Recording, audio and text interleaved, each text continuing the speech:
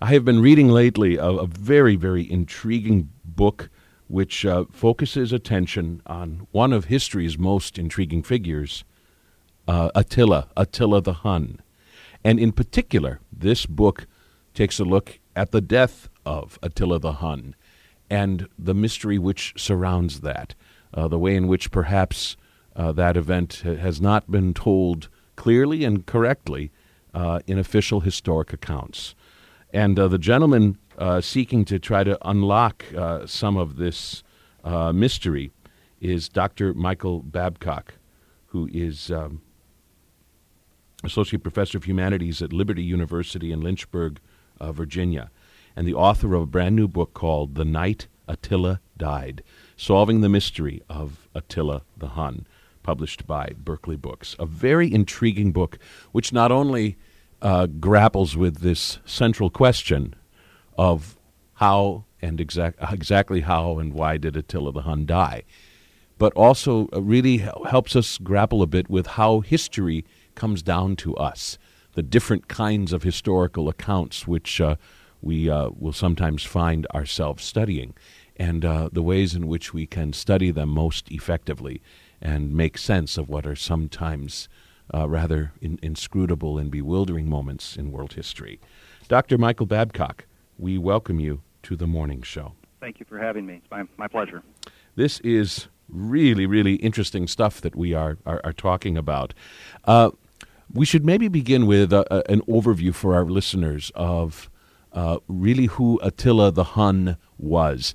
I think he's one of those figures in history where so many of us know the name and have a vague notion, but maybe not a whole lot more of who he was and why he is important. Yeah, he still lives on in our imagination today. Though today you're likely to see him in a Saturday Night Live skit, or hear him in a reference of so and so is acting like Attila the Hun, or my boss is acting like Attila, and that's the way he kind of lives on as a fixture of our political vocabulary in a sense. But there certainly was a time when 1,500 years ago, at the time of the fall of the Roman Empire, those last decades before Rome fell, when his name really meant terror, and he was the embodiment of terror.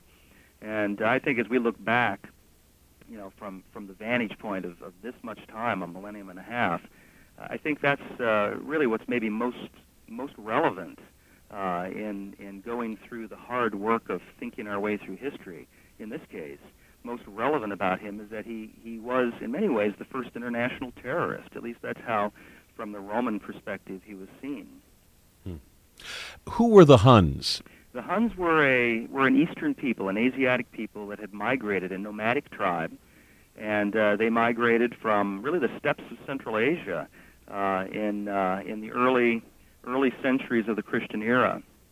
They were prevented from going any further east by the Great Wall of China, and so they, over time, migrated westward, and they arrived really on Rome's doorstep, from their point of view, at the right time, when Rome was overextended and unable to defend its borders effectively any longer. And they found, for a nomadic people, they found that the remote Roman provinces were pretty easy pickings for them, and that's where they set up camp in the area we know today as Hungary, and that was probably where Attila's headquarters were. And from there, they raided both the eastern and the western halves of the Roman Empire, and did so very effectively. One of the things which has intrigued you especially is the mystery surrounding exactly how Attila the Hun died. I'm just curious, in terms of who he was and how he ruled, how much mystery surrounds that? I mean, how much mystery surrounds Attila the Hun's life? Well, I mean, as with all ancient historical figures and events, considerable mystery does. I mean, I think we could say the same thing about events that happen in our own lifetime. We still talk and debate about the hows and the whats and the whys of say, 9/11, and there's considerable mystery about that. So that's the nature of history. That's the nature of really the human experience of trying to understand events and causality and so on. And so I would say there's considerable mystery surrounding Attila, but far less probably than than there is around similar figures in the remote past. And that's because we have some really good historical sources. We actually have an eyewitness account of a Greek historian who, as part of a diplomatic embassy, traveled to the very home, the very camp of Attila the Hun, and observed him across the dinner table, the banqueting table, and wrote in great detail about what he saw. And so these are extraordinary sources that we have, and they give us a kind of full-bodied look, if you will, at who Attila was. Having said that, there's much we don't know about him and about what he was trying to accomplish, and certainly the focus, as you said, of my book, the circumstances surrounding his death.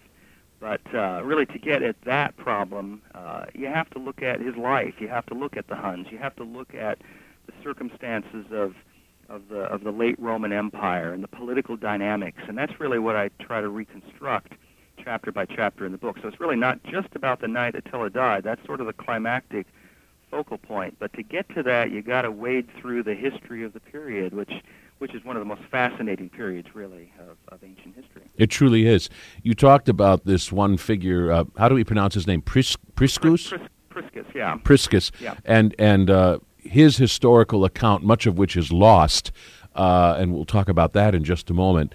And then we have, ranging from sort of official history all the way to accounts that end up being sort of folklore and legend, especially from some of the sort of some of the northern people and tribes of Europe. Well, yeah, and it's a fascinating juxtaposition. It really is. You have official Roman imperial histories written in Greek and in Latin, and then you have these legends that were passed down in the tribes, the Germanic people, that were really under the thumb of Attila's political rule, and so it really is a very different picture that we get of Attila, very different pictures of what happened both in his life and at the point of his death. And so you've got to put them side by side. And what I really argue in the book is that these so-called official histories that were written cannot be given any greater degree of credibility than these legends, because they're both shaped by the political dynamics and the needs of the people who told those stories in the first place. Tell us the official account of how Attila the Hun died, and then we'll talk about your skepticism about that. Yeah, that's really the big challenge that I set before myself in the book, is to take on something that's considered to be pretty well established, namely that Attila the Hun died of a nosebleed of natural causes, flat on his back in a drunken stupor on his wedding night. Drank too much, lay down, passed out, hemorrhaged in his sinuses, and drowned. Natural causes, end of the story. You can open any encyclopedia, any history of the late Roman Empire, that's what you're going to read. There's really no doubt about that. And I just want to say, I thought this was an interesting choice of words when you say that's the official finding of history, the settled opinion of generations of scholars. That's kind of an interesting way to put it, and probably in a couple of different senses of the word. Oh, yeah. This opinion has been settled by scholars, settled in terms of like a discussion, and maybe even settled in terms of like sediment settling to the bottom. Exactly. There's a lot going on in that metaphor, but I mean, even the legal metaphor there, I think, is something that is developed throughout the course of the book, because it is a kind of legal case that I'm pursuing with evidence and arguing as a lawyer might how credible the witnesses are and cross-examining them. And when you go back and you look at these ancient accounts and you read them carefully and you set them one against the other, you see amazing inconsistencies, you see gaps, you see things that don't add up. And it's really the point of the book to try to configure a different story that might be true about the night Attila died. You talk about a hunch that, in fact, he did not die of natural causes but was murdered. If I read you correctly, your hunch preceded your careful study. It did. And I think that's often the case in situations like this, where something doesn't quite sound right, that the testimony is too rehearsed, that the witnesses are giving answers that are a little too pat. And I approached it that way, with that sense that this was too much like a story that was, the edges have been smoothed over time through retelling and through the political considerations of how that story should be told. And so many times a suspicion like that will then be what motivates you to look deeper and look further, and to gather the kind of evidence that will enable you to really marshal a counterpoint, a different view of what might have happened. And that's how I proceeded in this. Let me ask you, and you're certainly not the first person to do this, but is it potentially a problem if one undertakes a careful study of something with a hunch already in place? I guess I'm asking, doesn't that open you up to the possibility of sort of going out of your way to look for certain evidence and maybe looking through evidence through a certain shade of glasses? Oh, absolutely. But one of the things that I embrace pretty clearly in the book is my own subjectivity. And I think, right. and I make a case that you have to do that, and historians who don't acknowledge that are really fooling themselves. And I think we have to acknowledge that and then proceed as carefully as we can and consider the alternative possibilities and the other evidence. And so obviously the reader can determine how well I do that or how fairly I do that. But that is something that you rightly point out and that I was aware of as I proceeded in this book. I love your choice of terminology in calling this at one point the ultimate cold case. Yes. In that we're talking about a death which occurred, if my math is correct, over 1,500 years ago. That's right. So just across the chasm of time, if nothing else, you're really taking on quite a challenge in trying to better understand the events of that event long ago. Oh yeah, and there's so much fascination today with forensic science and the phenomenon of CSI on television and DNA evidence, the amazing kinds of advances that even forensic archaeology has made extraordinary strides in our understanding of the past.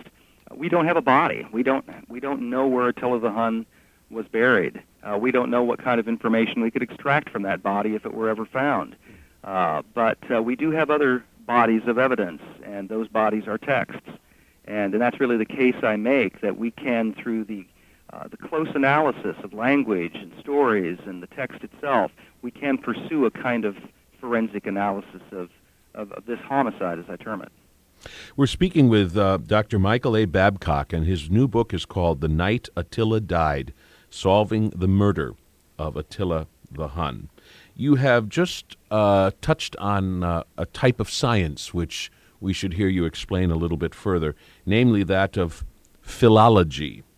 And you say someone once described this as the science of reading slowly. Yeah. Tell us a little more about what a philologist does. Yeah, that was actually the 19th century German philosopher Friedrich Nietzsche who described it that way, who was trained as a classical philologist. And he really defines it very well, the art, the science of reading slowly, of listening carefully to the words, of trying to extract from the words and unlock from those words the culture and the history that's hidden within them.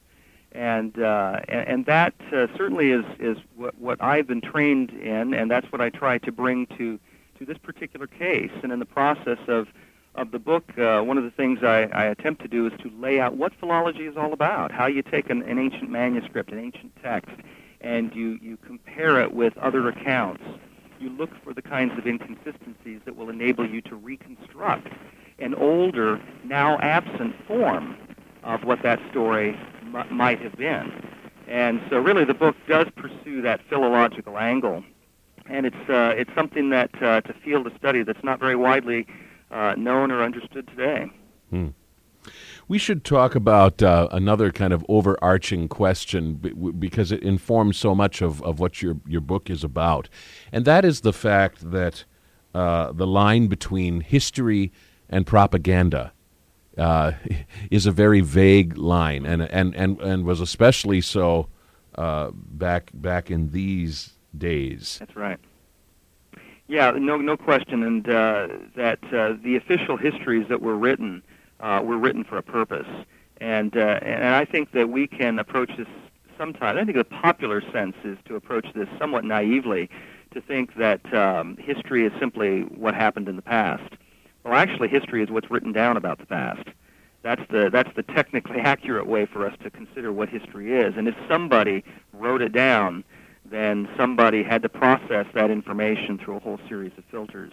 And when we're talking about the official imperial histories of Rome, both the eastern and the western halves of the Roman Empire, they had very good reasons to depict Attila the way they did, to depict him with the terrifying aspect that he had, and to project his death really as a humiliating one, to depict his death as one not worthy of a great warrior, of a great leader, but one in which he was basically shown by the manner of his death to be impotent and not in control in the end, struck down by God.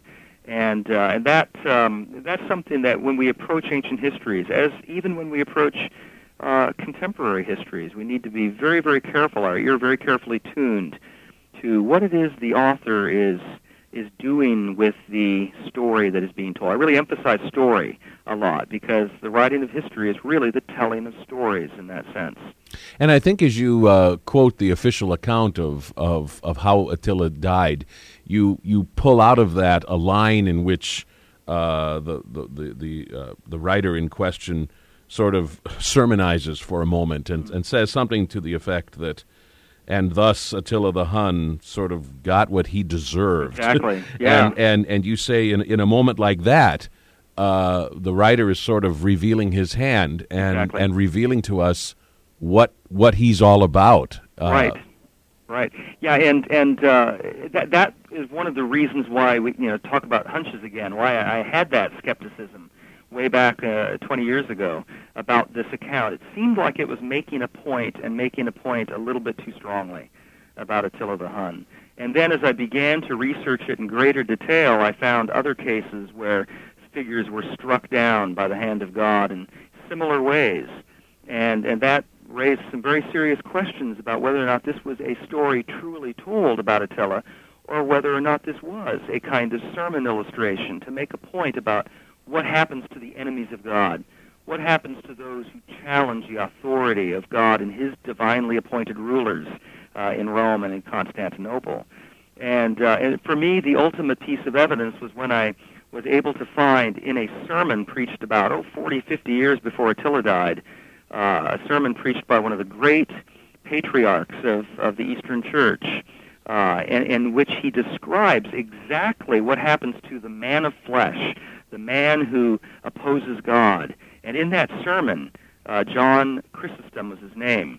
Again, 40 years before Attila died, he preaches that sermon, and he says, the man of flesh dies flat on his back, the blood coursing from his head, and he describes it in ways that is remarkably similar to the official encyclopedia account that's come down to us about the death of Attila the Hun. For me, that was like a eureka moment, and at that point, I felt that I understood a little bit better the nature of the propaganda that lay behind that particular ecclesiastical account of his death. Right. You just a moment or two ago referred to some of this writing as, in a sense, kind of heavy-handed in trying to drive home a point or a message or a moral to the story. I think at another point you talk about how in some writing and in some of the paintings of Delacroix, for instance, and others, there is kind of a melodramatic depiction of this, what you call titanic struggle between civilization and the barbarians. And indeed, then, if an account like the death of Attila, if that is overshadowed too strongly by this mission, then it calls into question just how accurate it is in terms of telling us what happened. Exactly, but then that raises the question, why is it that historians haven't seriously questioned this before? There was a French historian 100 years ago who toyed with the question, really, of whether or not this was an accurate account, but he never really pursued it as a research problem. And so others have questioned that to some extent and have noted the same kinds of rhetorical patterns that I'm referring to, the hyperbole, the exaggeration, the neatness of the narrative account, and so on. But this is the first thoroughgoing reevaluation, really, of that story and its credibility. Now, just one quick point about that. Again, the question, why is it that historians haven't haven't seriously questioned such an exaggerated kind of melodramatic account. I think the one reason why they haven't is because the story is told by Priscus, that eyewitness account. Now, he was not an eyewitness of what happened to Attila, but he did record, as best we can tell, this account of Attila's death. And since he is such a trustworthy eyewitness account in so many other details, I mean, he minutely describes, almost like a modern historian would describe in very, very minute details. Because of that, he has been granted a kind of a blanket credibility to everything he wrote, including this particular account. What I attempt to show is that Priscus, in addition to being a very good eyewitness historian, he was also a propagandist. You couldn't not be a propagandist and write for the Roman emperor. Do I remember, though, also that one of the most important points here is that we don't have Priscus's account in its original form? That's correct. That's correct. Let's talk about that for a moment and talk actually about how much of Priscus's original work is lost, how much of it comes down to us in original form, and for that is lost in its original form, how we have it at all. Yeah, this is really where it becomes a very much a detective story in trying to figure out what happened to the account and whether we can reconstruct what the original account must have said. And I do make a case that we can reconstruct that Priscus, in addition to most likely telling the story of natural causes, that he also told a story of homicide. My argument is that 100 years later, that story was purged. That violent account of homicide was purged from the record, and the only thing that was left was the story of natural causes. And of course, I argue that there were imperial reasons for that the message had to be conveyed that he died not as a result of man's design and conspiracy from the emperor, but rather he died divinely by an act of God. And that message needed to be conveyed to the enemies of Rome 100 years later in the various political difficulties that Rome found herself in at that time. So his original account does not actually come down to us. Tell us the form in which we have this account and how a lot of his writing comes down to us. He was a Greek historian. He wrote in Greek, and we have some of his account. The majority of what we have of Priscus, this eyewitness account, is the detailed story of his journey to Attila's camp. And that's a fascinating story. It's available online. If you just do a search for Priscus, you can find it very, very easily and read this remarkable. It's almost like he's entering his observations into a blog, day by day. I mean, that's how fresh and real it sounds when you read that. And so that's the majority of what's come down to us from Priscus. But he wrote a several book history of his times, and almost all of that has been lost. And so some of it has been preserved in various sources as others copied him and quoted him and so on. 100 years later, a Latin writer named Jordanes quoted him and referred to the account of Attila's death. My argument is that he quoted him about the natural causes but didn't include the story of violent death. But there are still some clues there in the text that we can tease out and reconstruct what happened. One of the things you mention is that we face the challenge of perhaps trying to draw out alternative voices that have long been silenced. That's a very intriguing way to put it, and no easy matter to accomplish. Yes. Oh, absolutely. But that's the great challenge of history, and that's why we continue to write history. I mean, if you think about it, why do we continue to write history about the late Roman Empire? I mean, there have been hundreds, if not thousands, of books written about this period and about these events, and yet we can still go back to it and tell the story again, and in a sense tell a different story, and in so doing to reanimate voices, as I said, that have long been silenced, voices that have been suppressed within the historical record, and testimony that has been altered. And that's the great challenge, and that's what really motivated me and excited me as I pursued this project, was to see how many and how much of those voices really could be recovered from the ancient record. One of the things you talk about, and one of the interesting features of your book is that it's split up into various exhibits, like Exhibit 1, Exhibit 2, in terms of sort of the bedrock points of your investigation. Yes. You talk about how this account of Priscus, however it might itself be trustworthy, only comes down to us through Jordanus, and in a form in which it has almost surely been, in your words, textually corrupted. And that's also an interesting choice of words, because it can mean a couple of things at the same time. Oh, sure, exactly. And there is that sense of just the neutral sense, if you will, of how a text changes over time through copying, but also the more sinister manipulation of the text itself. And I think both of those senses are applicable in this case, because obviously a source that's 1,500 years old has been cycled through many different hands over time. But there are also very good reasons along the way, as I point out, to change and alter that text and to tell the story one way or the other. Right. You say that often historical writers carry baggage.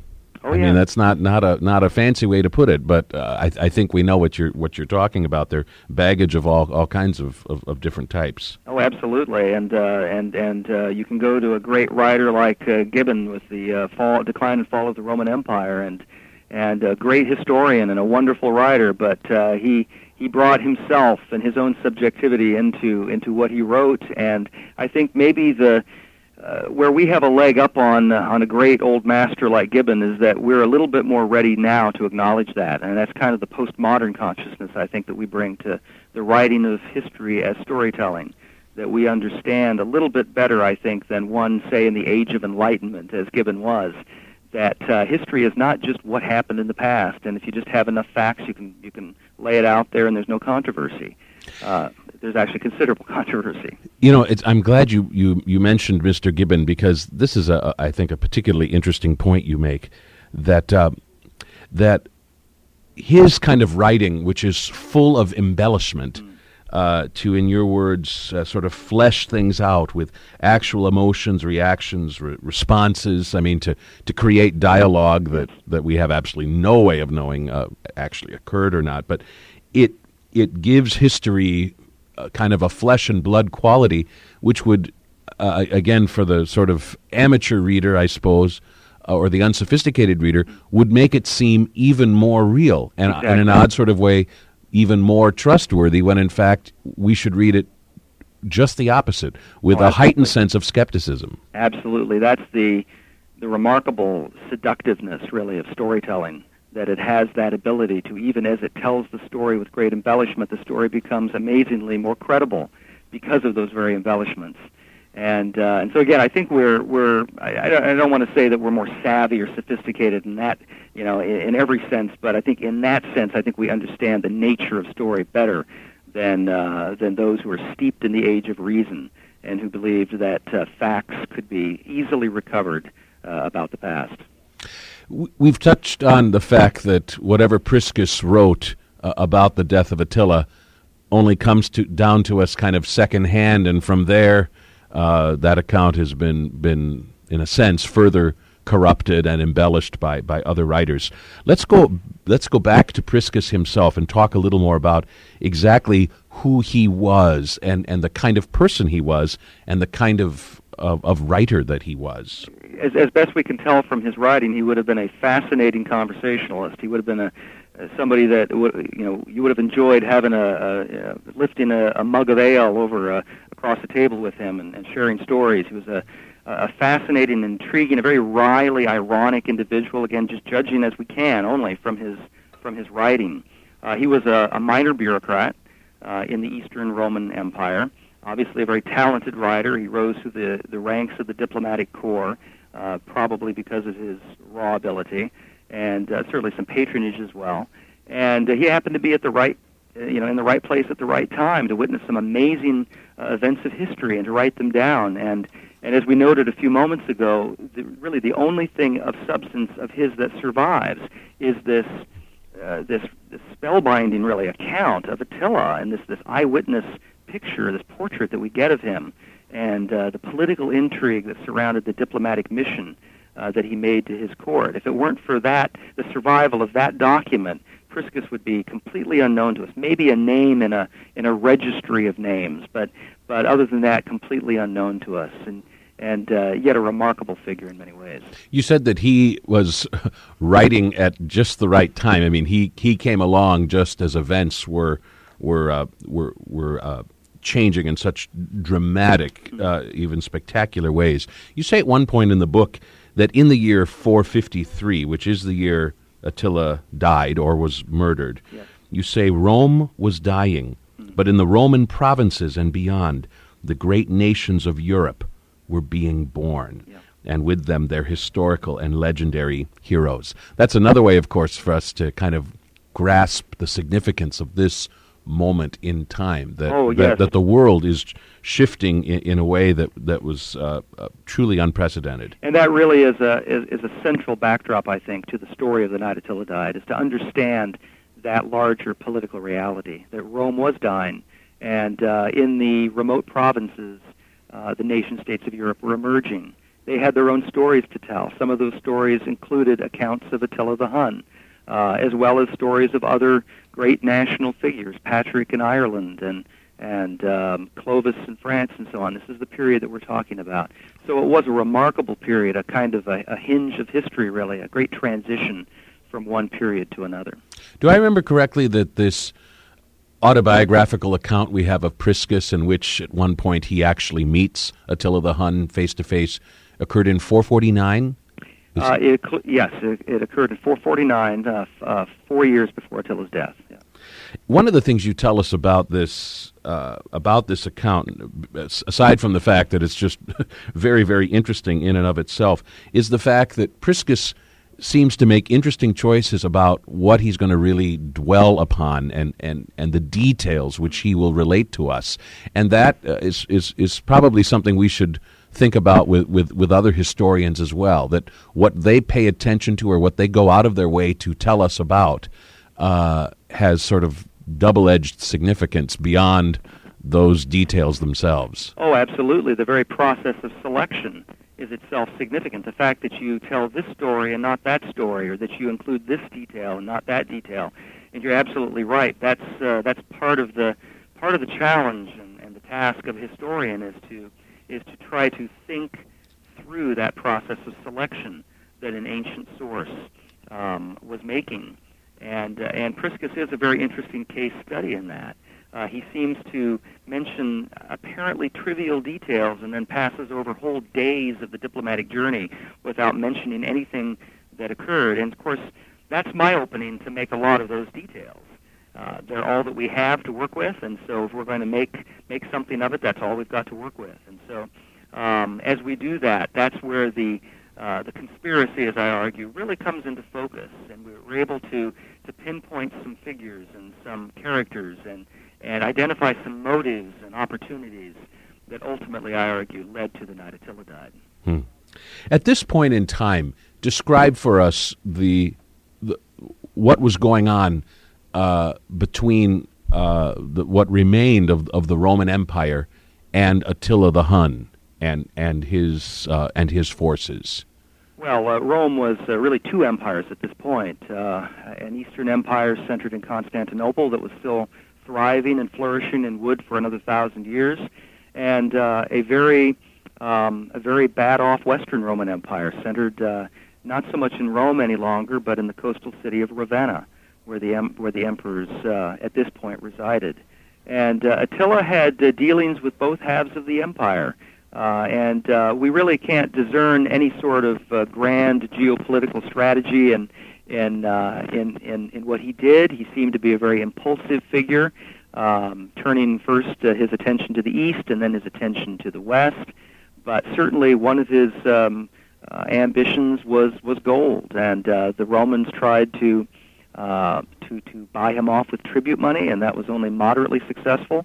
And so his dealings were political, they were economic, they were military, they were social dealings as well, because he had, as part of his inner cabinet, as it were, men who were Roman by birth.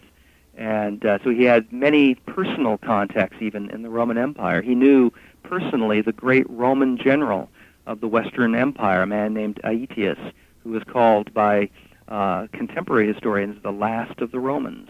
And Attila knew him personally from their youth. And so it's a very complex set of interconnecting interests that Attila had with the Roman Empire. One fascinating little point of mystery is that Attila had a brother. Yes. Bleda, is that? Yeah, Bleda, an older brother. And you tell us there is really some big questions that surround just exactly how they ruled together, or if they ruled together, and how the two brothers functioned. Yeah. But there's very good evidence that Attila eventually murdered his brother. Yes, he was Attila was the younger brother, and again, this is where the philological work really has to kick in, because we're working with texts that are partial and fragmentary, and we have to read significance into things as apparently trivial as the fact that in the ancient sources, Attila's brother Bleda is always mentioned before Attila. They're mentioned as Bleda and Attila. And a simple little detail like that suggests priority. It suggests that Bleda was the older brother. It suggests that Bleda probably had slightly more authority than Attila had. And we can discern that they were brothers of very different temperament, very different personality. And again, there's some clues in the historical record that point us in that direction. Attila was strictly business, and part of business for him was consolidating power for himself. One of the things that's interesting about the story of Attila presumably murdering Bleda, his brother, is the fact that it tends to have been told, when it was told, within the context of this overarching look at history, and the two events seem to be connected somehow. This is one of the central pieces of evidence that in the fragmentary account that we have that's come down to us from Priscus, the statement is made that Attila consolidated his power by killing his brother. He went on from that to conquering the world, or attempting to conquer the world, and that he ultimately died thus and so, on his back, of a nosebleed. And then the argument is, this is what happens. This is the just reward. This is the penalty. This is the payoff, as it were, the payback, I should say, for one who has done this. The connection is made between the death of Attila and the death of his older brother a decade or more earlier. And so the argument, a couple decades earlier, actually. So the argument that I make is that we can reconstruct from this and other pieces of evidence the plausible theory, really, that Attila's death was in part a revenge killing for the earlier murder of his older brother. Particularly if Bleda was, as you suggest, maybe the major figure of the two, at least for a time. Yes. It makes it all the more plausible that there would be people, and maybe potentially powerful or dangerous people, with revenge on their mind. Oh, absolutely. And those who surrounded Attila were drawn from, his top lieutenants were drawn from the Germanic tribes that were under his control. He had Romans, as I said, who served him as secretaries and ambassadors, but he also had Germanic chieftains. And for a Germanic chieftain, there is no greater calling in life than revenge. If somebody kills your lord, your master, your chieftain, you are obligated to pay that back with blood. And so that's really the argument that I set forth. It's a plausible one within the cultural horizon of that period in that time. The only thing that remained really was to find the textual evidence to point in that direction. Right, which you do in some very, very interesting ways. We don't really have time probably to get into this story in detail, but one of the most intriguing moments in your book is when you tell us about a misshapen dwarf Yes. a Moor by the name of Zirko. It's really a pathetic little story about a hostage from North Africa who had been passed around like personal property, which is how he was treated, a trophy of war. And we can trace his sad life really in the narrative of Priscus, and he ends up at that banquet feast, that diplomatic banquet that Priscus was at, that he witnessed in 449. And Priscus gives us a detailed description of the entertainment part of the program at that feast. And one of the entertainers was a Moorish dwarf named Zirko, and he was kind of like a stand-up comic. And everybody at the feast was just in stitches with this man's multilingual routine. And we can imagine, that he was speaking in various languages, and this was, of course, a multicultural context. The Huns and the Germans and the Greeks and many languages were spoken in Attila's court. And so it was just a hilarious sketch from what Priscus relates, and everybody was laughing except for one person in the room, and that one person was Attila. He never broke a smile. He never once laughed, and was very serious the entire evening. And Priscus took particular note of that. It interested him very deeply. And you eventually draw the possible connection between this Zirko and someone named Edecon, who you suggest maybe had some connection with Bleda because he took such interest in Zirko, who had been kind of under the protection of Bleda before he was murdered. Yeah, this really points to the very circuitous nature of the evidence, and that you have to follow the careers really of these figures and kind of connect up the dots and see now what motive would this individual have and what connection did he have with this connection. And as best we can determine as I reconstruct, it does appear that Edecon, one of the top lieutenants in Attila's cabinet, was originally a top lieutenant in Bleda's cabinet. He would have served Bleda as his master, as his chieftain. And Zirko really is the link, the connection, the piece of evidence that enables me to make that claim. The interest that Edecon had in the fortunes of Zirko, kind of looking out after him, as though he's looking out after a fellow member of Bleda's court. And so he becomes then a figure of great interest in reconstructing what I allege is the murder of Attila the Hun, because he would have had certainly the opportunity. He was one of the chieftains who was in control of the bodyguards surrounding Attila, and he would have had certainly the means, and he would have had the motive for knocking off Attila. And so, as I argue, as I lay out that argument, he conspired then with the Roman interests. And a lot of people, obviously, were happy. Many people had motives to kill Attila. As we mentioned earlier, in addition to some of this writing which sort of comes to us from the South, there is also much that comes from the North in terms of Germanic legends and Scandinavian legends and so on, and a great deal of poetry as well. In fact, you say one of the great ironies in all of this is that here you have this figure, Attila the Hun, who had such control over and a grip of terror over so many people. And once he's dead, he is at the mercy of a handful of poets. That's right, who can construct all kinds of things about him. Oh, and they had sordid tales to tell about him. And then this is really an interesting thing to trace the legends, the medieval legends that were told about Attila. And they were very diverse. In the north, among the Scandinavian people, among those who settled Iceland in the year 1000, they even went on to settle Greenland. Stories were told for many hundreds of years, as long as 1,000 years after Attila's death, and they painted a very brutal and terrifying picture of Attila. And in those accounts, he dies of murder. He is killed, but not by those who I am alleging in the book, but rather he is killed by his wife. And so that is one of the main accounts that has come down to us, one of the legendary accounts.